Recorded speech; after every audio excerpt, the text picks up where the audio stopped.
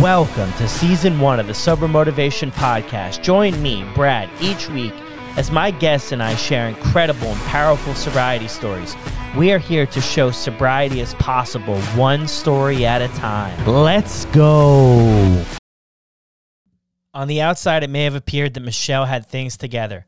On the inside, she was harboring a secret that almost cost her life, an addiction to alcohol. In today's episode, Michelle shares her story of getting sober, overcoming a relapse, and creating a community of support. We need to talk about alcohol recovery in the workplace. Talking about sobriety and proving it to your employer can be so difficult, and our friends at SoberLink want to help. If you need a reliable way to present documented proof of sobriety to a boss or loved one, SoberLink can help. SoberLink is a high-tech portable breathalyzer system that uses facial recognition technology to verify identity, has unique sensors to ensure that no other air sources are being used, and sends results directly to your specified contacts, so there's no questioning whether or not you took the test or whether or not you altered the reporting. This is why SoberLink's remote alcohol monitoring system is considered the gold standard. Being in recovery from alcohol does not define the future of your career. Let SoberLink help. Learn more about SoberLink and request an exclusive $50 off promo code by visiting soberlink.com/recover. Welcome back to episode 4 of the Sober Motivation Podcast.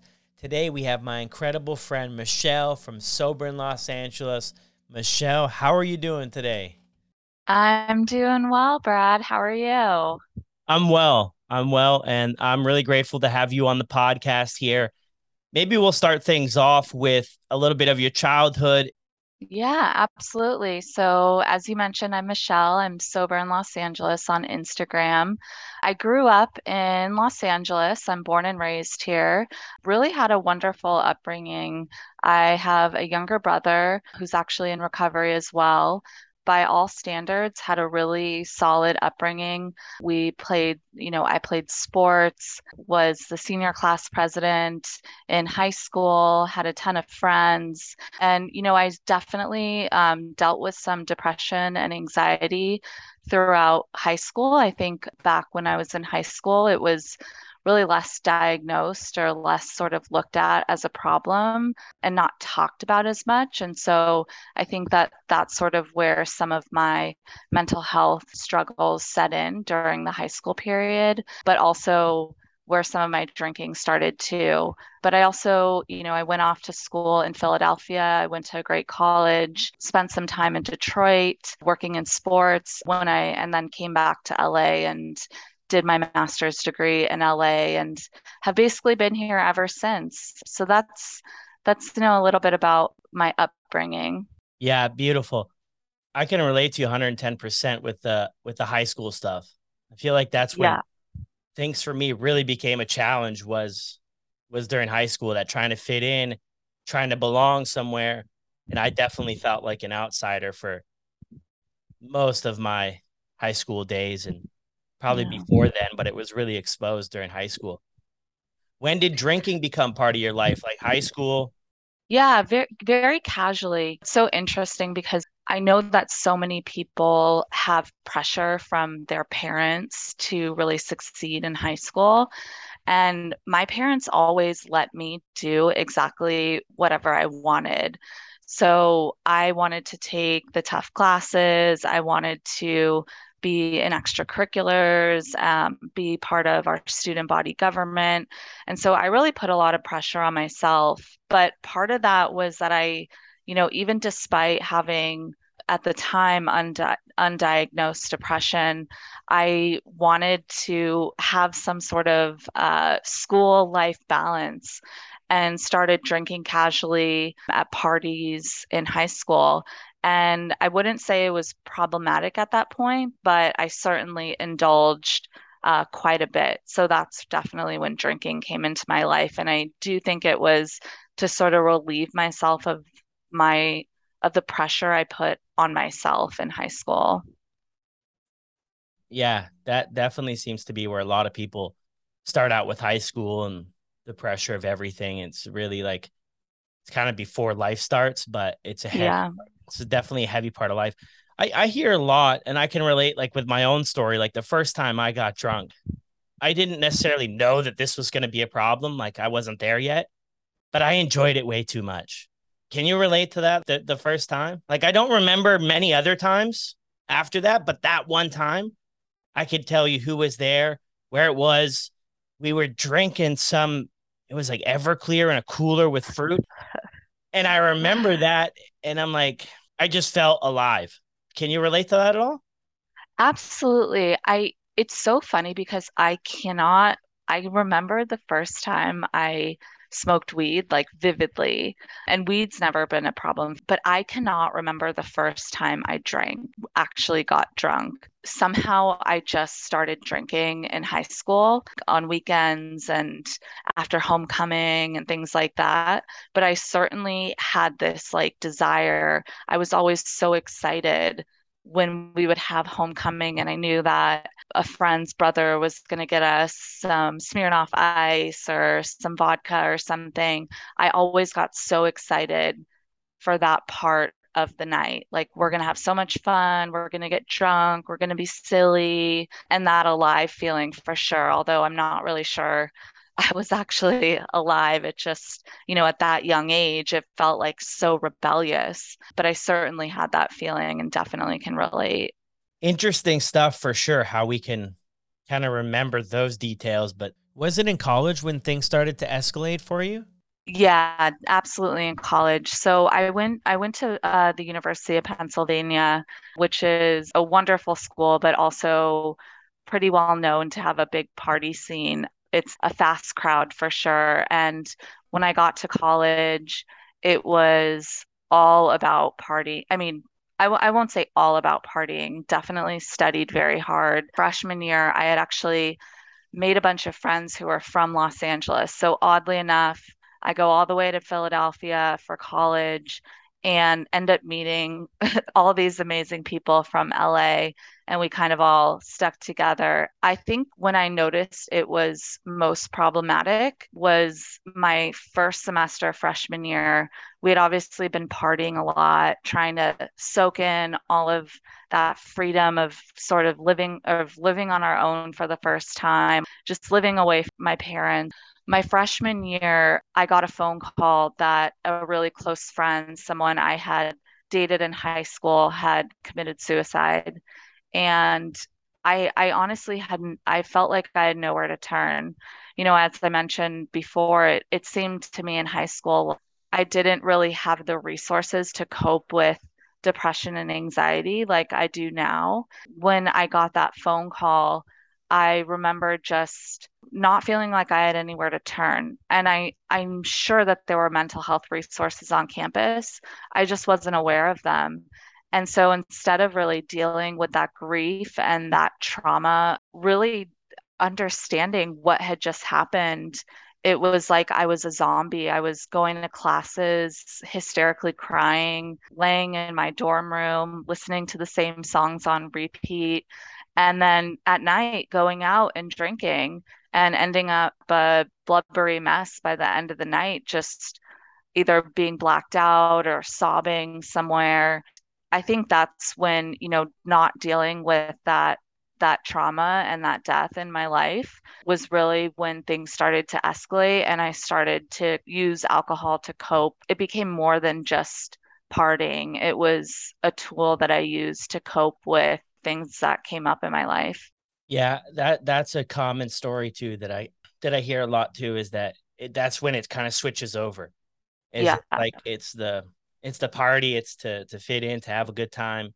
A lot of people do that, and then there's sort of something that happens, and then now we switch over to something that the thing with alcohol is that we can always depend on it. You can go to the store, Hmm. spend 10, $20, and more than not know the result you're going to get. And it works really well until it doesn't work.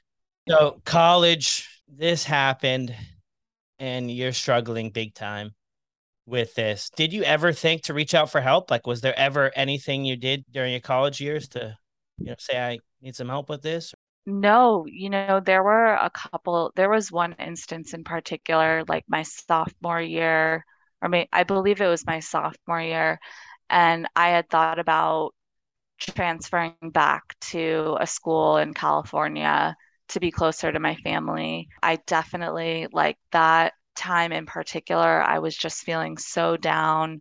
I ended up applying too late to transfer, and so they said no. And so that was sort of, when I look in hindsight, that's the only time where I was like trying to figure out if I could do something to change. But in terms of actually reaching out for help, I really didn't. I mean, I lived with 8 other women my sophomore through senior year in a house off campus. And we all really supported each other, but we were all really young. I mean, we were young and doing the same things, like going out and partying. But in terms of, what I do now, I never really reached out to anyone in terms of actually getting the support I needed. I never did. Yeah. I think that's the thing that, we get stuck in sort of this cycle of things, right? Did your family know Yeah. what was going on? No, they knew that I certainly had ups and downs, but they were so far away. And I think that they noticed a little here and there, like when I would come home for breaks, that maybe I'd come home like a little drunk from, seeing my high school friends when I was home from college. But they had absolutely no idea. And that sort of became a pattern for me when we talk about in my late 20s, early 30s, when it was time for me to get sober. My parents really had no idea how bad it had gotten. And at certain points thought I wasn't drinking and didn't know that I was drinking again. So I became very good at hiding it from them. I think my my friends were always the ones that knew, obviously, because they could see me partying. They saw sort of the fallout from certain things that had happened. We do a really good job at like hiding it. We don't want to point it out to people. We don't want people mentioning that this is a problem, because then maybe, just maybe, we'll have to maybe do something about it. And we don't Right. necessarily want to at that point. What about after like college? Now you're out into the real world. There you The go. quote unquote real world of my 20s. Yeah, no, so I mean, I mentioned to you I went to Detroit. I worked in sports, and it was very much, working in sports is very much there's a big drinking culture, especially because we're working so many hours for, working games, and so working game nights, working all day, doing events outside of the games and such. And so we'd always go to the bar after, and I think it became somewhat normalized because it was like everyone was drinking in college, everyone was drinking when I was in Detroit, partying a lot. When I came back to LA in grad school, we were doing projects, doing our grad school projects at the bar. And so, yeah, it just sort of continued on through my 20s. And I think that I was maybe, I was still doing really well in grad school and sort of setting up a career for myself, still doing just fine at work and in school. But, the weekends, and the weekend, when I say weekends, it was probably more like Thursday through Saturday, sometimes Wednesday through Saturday. I was just finding myself partying those nights. And it certainly got to a much more scary point in my late 20s when I started to mix in Xanax with drinking. And so that's like when it got really bad. I will point out I have had chronic migraines and headaches for as long as I can remember. And I dealt, in as my 20s went on, I dealt with that sort of in this horrible cycle of, having headaches, thinking that I could get some relief by drinking a little bit. And then the next day would be terrible with hangovers. So my headaches would just be worse. And I had a doctor prescribe me Xanax, not knowing how much I drank, which obviously is very dangerous. Me not at the time, not knowing how dangerous it was to mix Xanax with drinking. And that's when I started this sort of cycle, partying on the weekends and blacking out pretty early on. That's when it became really dangerous. And so, yeah, there seemed to be a problem there, but it went from problematic to scary and dangerous when the Xanax came into play. How old were you when you started taking the Xanax, and were you still in school at the time? No, I was probably 28, 29, 30. Okay, got you. You're definitely right about that. A dangerous combination that I only did it a few times. I didn't have a prescription or anything, but I did it a few times. Yeah, and I blacked out. I was talking with somebody else too about like I showed up to work one day and I had taken some Xanax and some alcohol. And then I blacked out and like this job, they like sent me home and supposedly I drove home. It was a really scary thing. And when they Yeah, sat me down and talked about it the next day, I didn't remember anything. What a mess that was. So I could, yeah, and that was like one time. And then it happened another time. I wouldn't say like it happened. It wasn't like something that just happened to me. It's a choice I made. It was a choice I made. And then that happened because of it. But I could imagine that that would be scary because I didn't think that that was a thing. Like, I didn't think I was going to black out from having like a couple of beers and some Xanax. And then the next thing I know, right. I'm out with my buddies and I don't remember anything. And the next day they're telling me, like, you were completely out of line, out of control. And we've never seen that before. And I'm just like, wow. Okay. I mean, it didn't scare me enough for me to get sober at the time. So I couldn't imagine that for like years. Yeah, it was probably it's totally scary, and I totally relate to those stories that you told. I mean, I would, I had a friend tell me I did come to the point of realizing, when was first prescribed it, I didn't think that there was any problem, but I obviously started to recognize that it was it was causing problems. And I didn't realize how dangerous it was, but I got stuck in this cycle of using Xanax to cope with when there's a ton of other ways to cope with headaches, one of them being not drinking, but it became this cycle. And I had a friend tell me one time, you're so much fun until like midnight, and then something switches and you're just like a zombie. There were moments that were really, really scary. So, yeah, it definitely got to the point where I was scared enough. I had hurt enough people, hurt myself enough that I was like, something has to change. What surprises me most about all of this, though, is that you're able to go to school, finish school, graduate, hold these jobs. When I was doing this stuff, I couldn't hold a job at Little Caesars. I got fired from Little Caesars. The owner threw a whole pizza pan at me one time and was like, you're fired. Oh my gosh. Yeah, I mean, so that always amazes me how some people keep it all together. And then I was like, man, was I just like a one-off kind of guy? I couldn't keep anything together. I got kicked out of college. And I mean, the list goes on. At the end, I was living on my brother's couch. And I'm like, man, looking back, I wish I could have had some success. How did you manage all of that? I honestly don't know. I look back and I'm like, how was I partying so much and keeping it all together? And I would say I sort of was and I sort of wasn't. I really only drank when I was partying. I never drank in the mornings or during the days when parties came around. I was full-fledged partying, and I sort of found ways around it. Like, I always made it to school.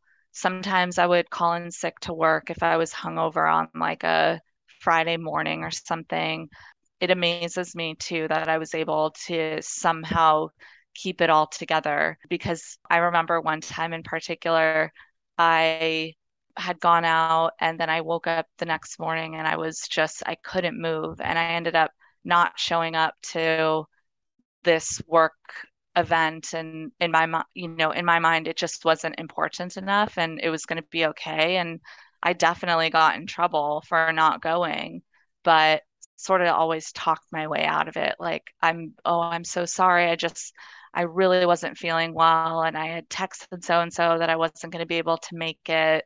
So it was almost like I was always planning ahead that I was going to cancel on things. If I knew I was going out and partying, I had a plan for the morning on how to cancel, and somehow just continued to do good work. And I have to tell you, looking back, I don't know how I did it. I really don't, because there were days where I would just, lay in bed all day and pretend I was working from home or something like that. And I wasn't. So it's pretty, I know that it's such a spectrum when we look at people. I am a no off switch drinker. And so I somehow managed to not drink during the days. But when I did drink, it was, all bets are off, no off switch. So it is pretty astounding to me when I look back to that I was able to, on the surface, on paper, keep things together. Yeah, that's a good point too that you made at the end there, because that's been brought up in a few conversations too about on the outside, it might look like we have things somewhat together. But I think Hmm. what the big thing that motivated me anyway to make changes was how I felt on the inside.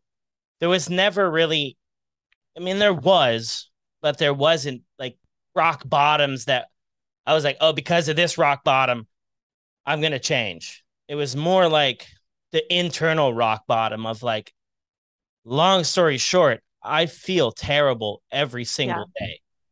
And I sort of would catch glimpses of 2 years down the road, 5 years down the road, 10 years down the road. And I'm like, I would see it in other people. I'm headed in that direction pretty fast. And with drugs too, drugs was a big part of my story. Kind of asked myself, like, what do I want out of life? Because this is gonna be a blur for the next 40 years. When did you first get sober? What you said about that internal feeling, like I certainly had those moments where I was so embarrassed and I had done something terrible, or I had blacked out at a friend's wedding and really hurt her or something. It was that internal feeling of I am pushing people away. I'm hiding this from my family. I just don't feel like I am my best self or that I'm happy. And so I first got sober in 2017. I was in September of 2017. I had just hit that point where I wanted to feel better. I wanted to repair relationships. I had so many people that loved me and cared about me, my friends who were seeing this, that they knew I was a good person, but I was not a good person when I was drinking. So I got sober 30 going on 31 in 2017 and stayed sober basically on my own. I really like white knuckled it. I stopped drinking, but I didn't really do any recovery work.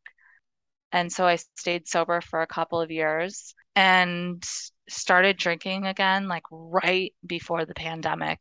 I convinced myself I could moderate, that I wasn't using Xanax anymore, and so I wasn't partying anymore.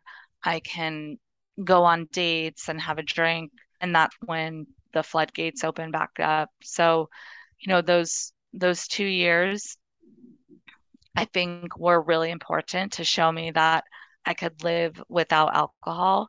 But I wasn't, like I said, I wasn't doing work on myself or finding the support I needed to really feel like I could flourish without drinking. And I think that it just got stale and I wanted to let alcohol back into my life. And spoiler alert, that did not go so well. You want to give it one last try. I don't ever suggest that to anybody, of course. People are going to have their own journey. But I do find that when people share about it, it's like you close the door, you quit drinking. So you close the door, like you left Yeah. it unlocked. So you figured out moderation wasn't going to work. What role did this relapse play in your eventual sobriety? It played, so I would first say if I had to go through relapse all over again, there were a couple of hospital visits in that time before I got sober again in 2021. I was hiding it. It was weighing on me really heavily. So it was horrible. I don't recommend relapse to anybody. But for me, again, looking back, that period showed me that it wasn't just the Xanax and the that cycle I had gotten into.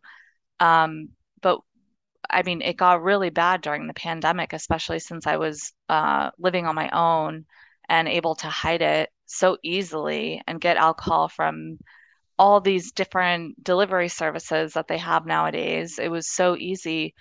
Looking back and where I am now, it was so necessary because it showed me that in those 2 years where I wasn't drinking, I wasn't doing any recovery work and I had zero sober friends.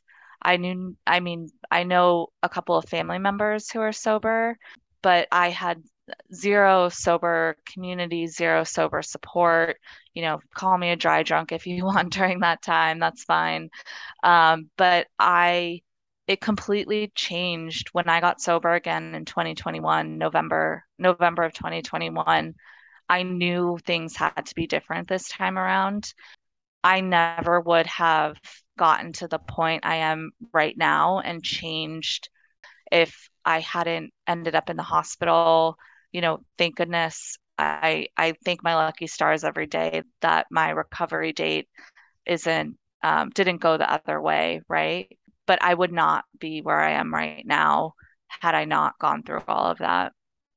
Like, what do you take away from that relapse? And I'm thinking two things here. A big part of your story, from what I've heard, is like you're partying, you're out social, drinking, partying, but the pandemic hits here anyway, where I was at, there was no partying. So No, what changed? And what was the alcohol doing for you?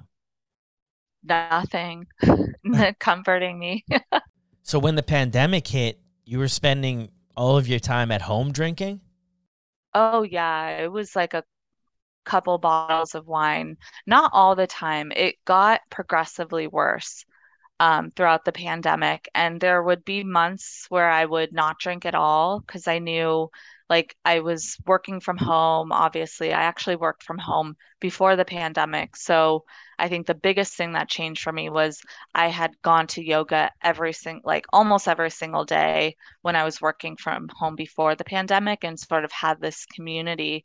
And then going from that to then just being home by myself all the time with my one dog at the time. I have two now.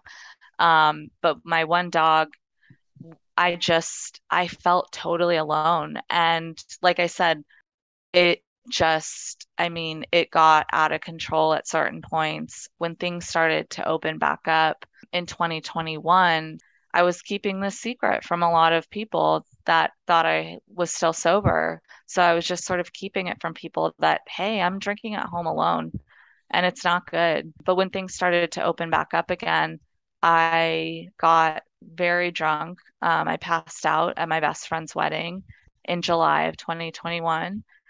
Probably one of the worst maid of honors ever. Thankfully, I made it through my speech. And then at the end of the night, blacked out, had to go to the hospital, which was horrible. That's when a lot of people found out that I was drinking again. And what a horrible way for people to find out that I had really built up a lot of trust with a lot of these people again and immediately just lost all of that trust. So 2021, it had been 4 years since I stopped drinking, and a lot of people thought I was sober for that long, which obviously was not the case. All the guilt and shame, it prevented me from really talking to people about how bad it was or that I was drinking again at all. Yeah, it was a pretty tough way for a lot of people to realize that I still had this problem or that it had crept back in. And then the shame and guilt spiral started. So that was July of 2021. I promised people after this happened that I was going to stop, but in my head I wasn't ready to stop, and I really shame and guilt spiraled until November. So the wedding was in July when you went to the hospital. Hmm. Yeah. Yep. That's a big First hospital visit of 2021. I hear it a lot too about the shame and guilt, and I obviously can relate to that in my own story. But that I feel like that's a big fuel. I feel like that's a big reason why I decided to make this podcast and why we have the entire sober motivation platform is to share stories of what's possible that people do get sober, people do overcome this stuff, and that like it's okay to talk about it because that kept me stuck.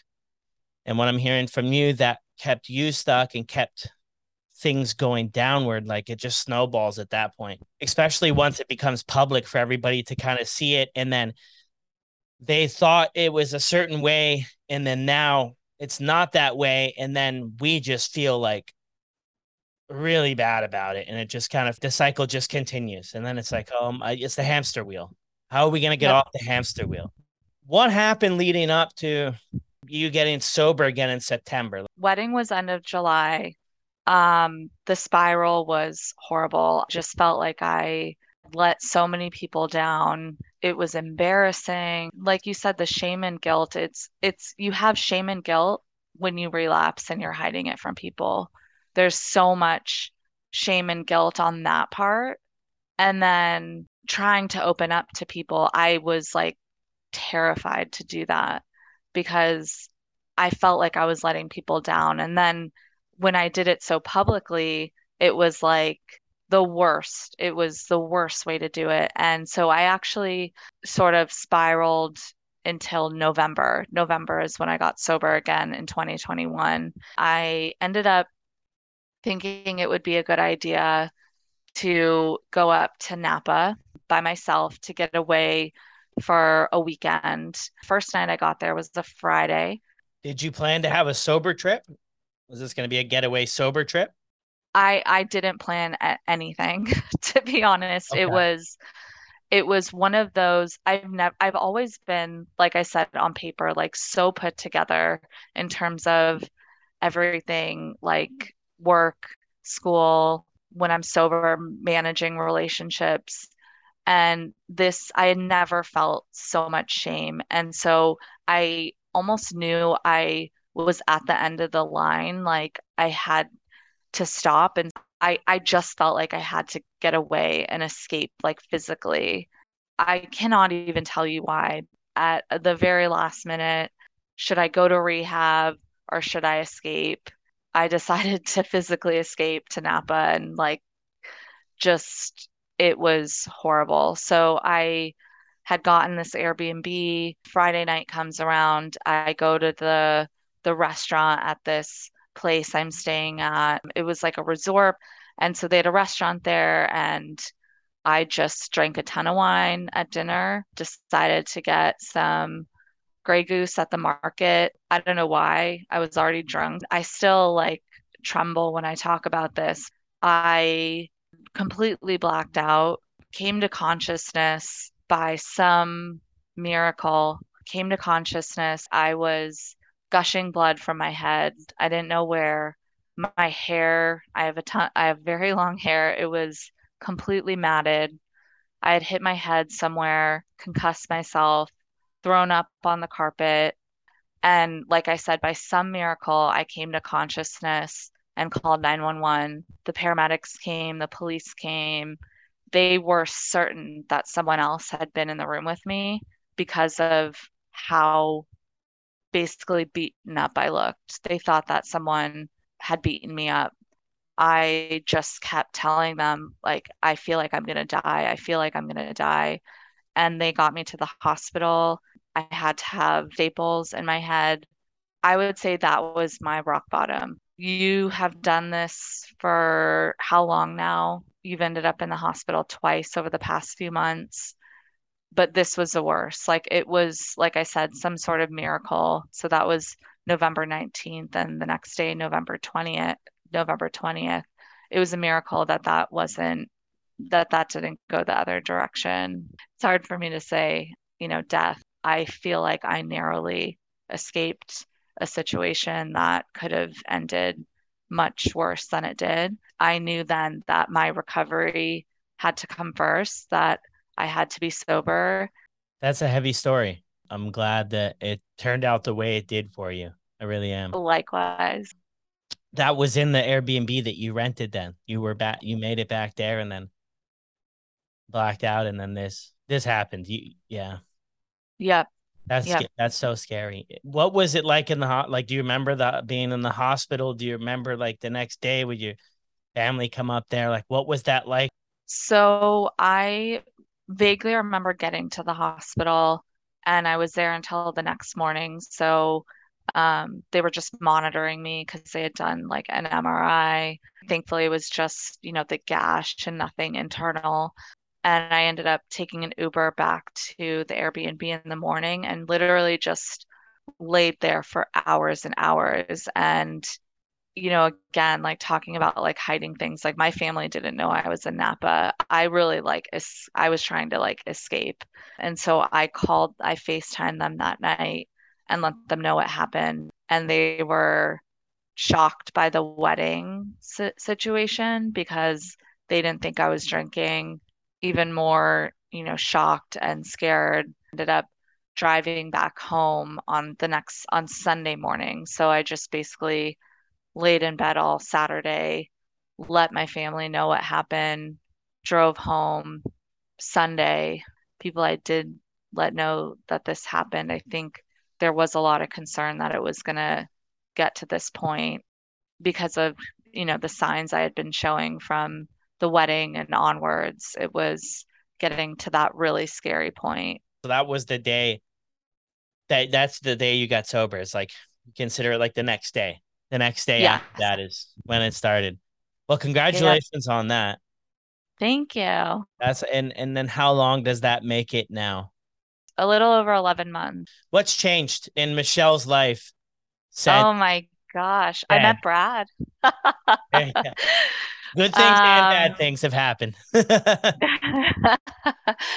when I got sober again, I knew something had to change.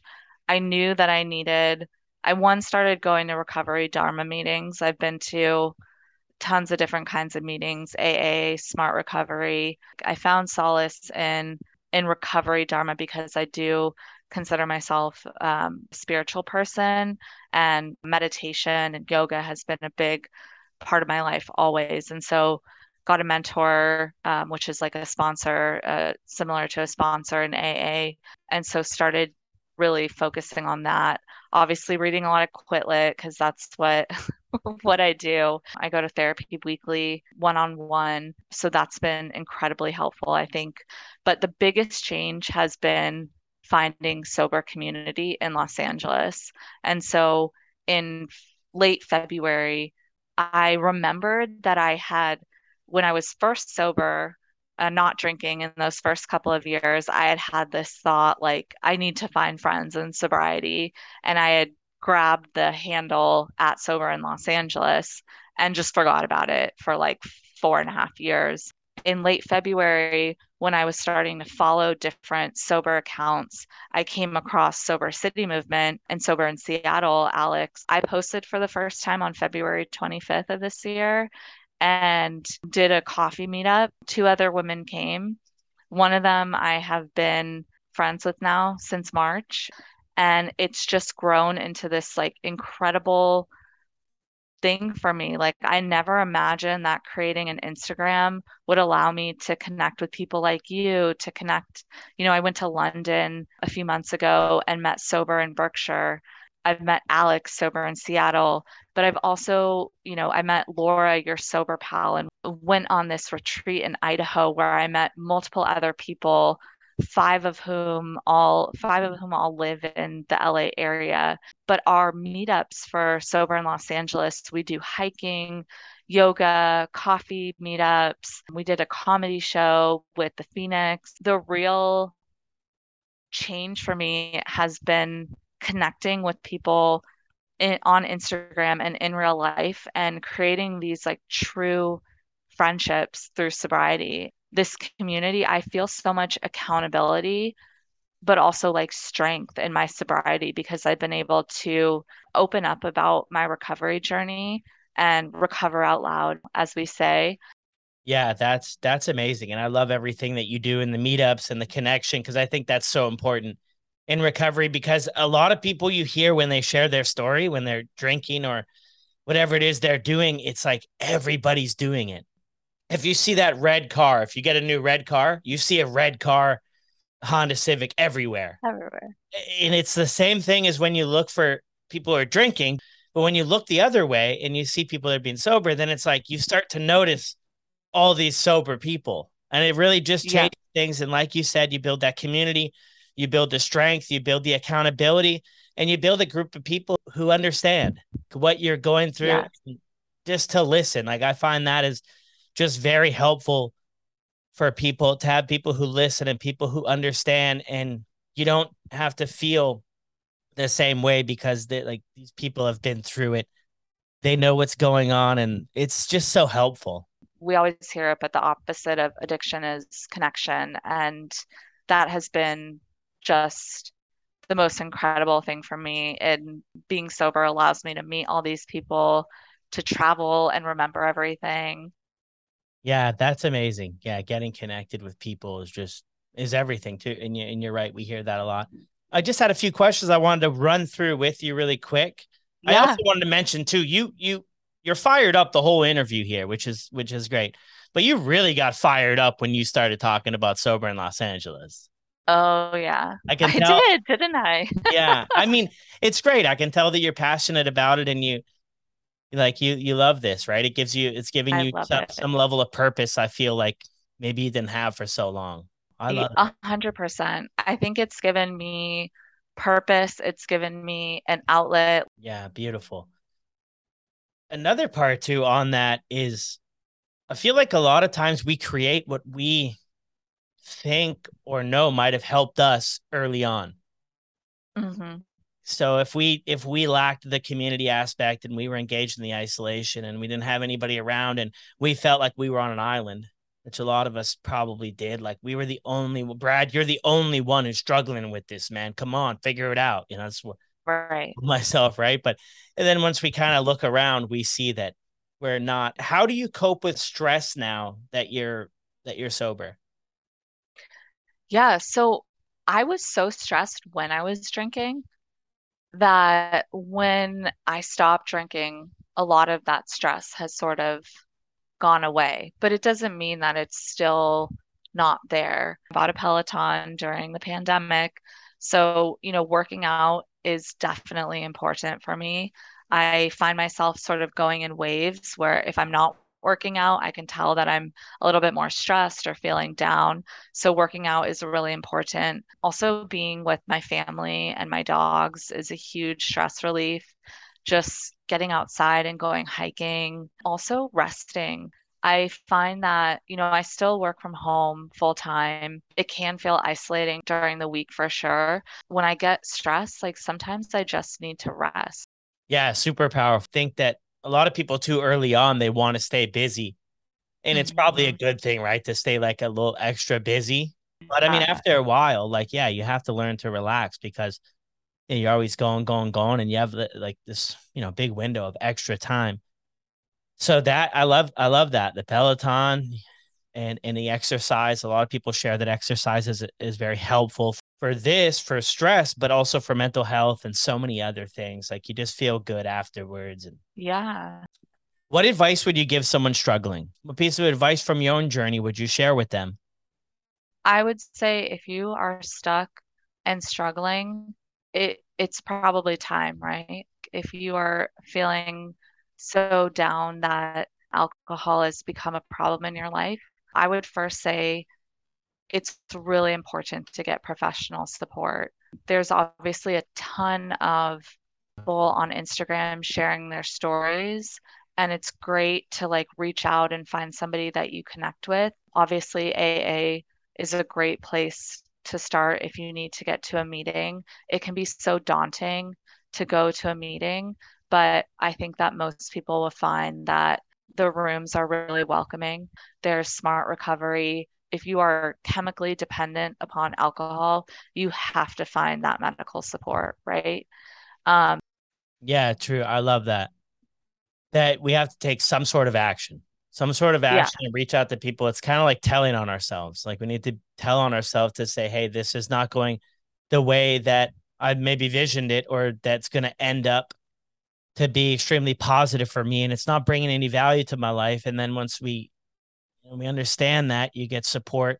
I also like the other thing you brought up earlier, what you used in your journey is books, is reading, having a better understanding of what's actually going on. And a lot of these books share different perspectives that are like really great to kind of get you thinking. Exactly. So when I got sober, I didn't mention this, but when I first stopped drinking in 2017, I read Alan Carr's Easy Way for Women to Quit Drinking. It was incredibly powerful. Wow. So, like you said, like there's so many things you could do. Yeah, it's a great umbrella. I know Megan put up this quote on the Sober Buddy page one time, which was actually phenomenal. It's like you gave alcohol 1,000 tries. Why not give sobriety another try? I think Yeah, that's so important there. Is like if one route or one suggestion you just don't connect with, that's okay, but don't let it end there. Like I think right, about the cycle, like we tried so many different ways to have these things included in our life. We can put forth, some action, some effort into trying different stuff, not just ending up and being okay with, well, one didn't work, so I'm done. Like give yourself, right. try it out. It's just like trying food when you're a kid. Like I used to hate tomatoes, and now like tomatoes with a little salt and pepper on it on my cheeseburger, bacon sandwich is the best thing in the entire world. It's beautiful.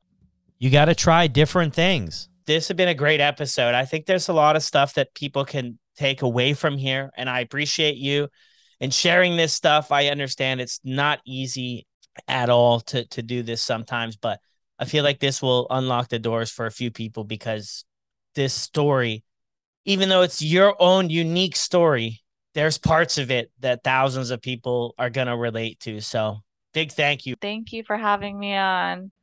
Another great episode in the books. I hope that everybody's enjoying the podcast so far. We've had some incredible guests. Be sure to leave a rating on your favorite podcasting platform, and do not forget to download the free Sober Buddy Sober Tracker app in your favorite app store. Join the Facebook group for some extra support and some community, and we'll see you there.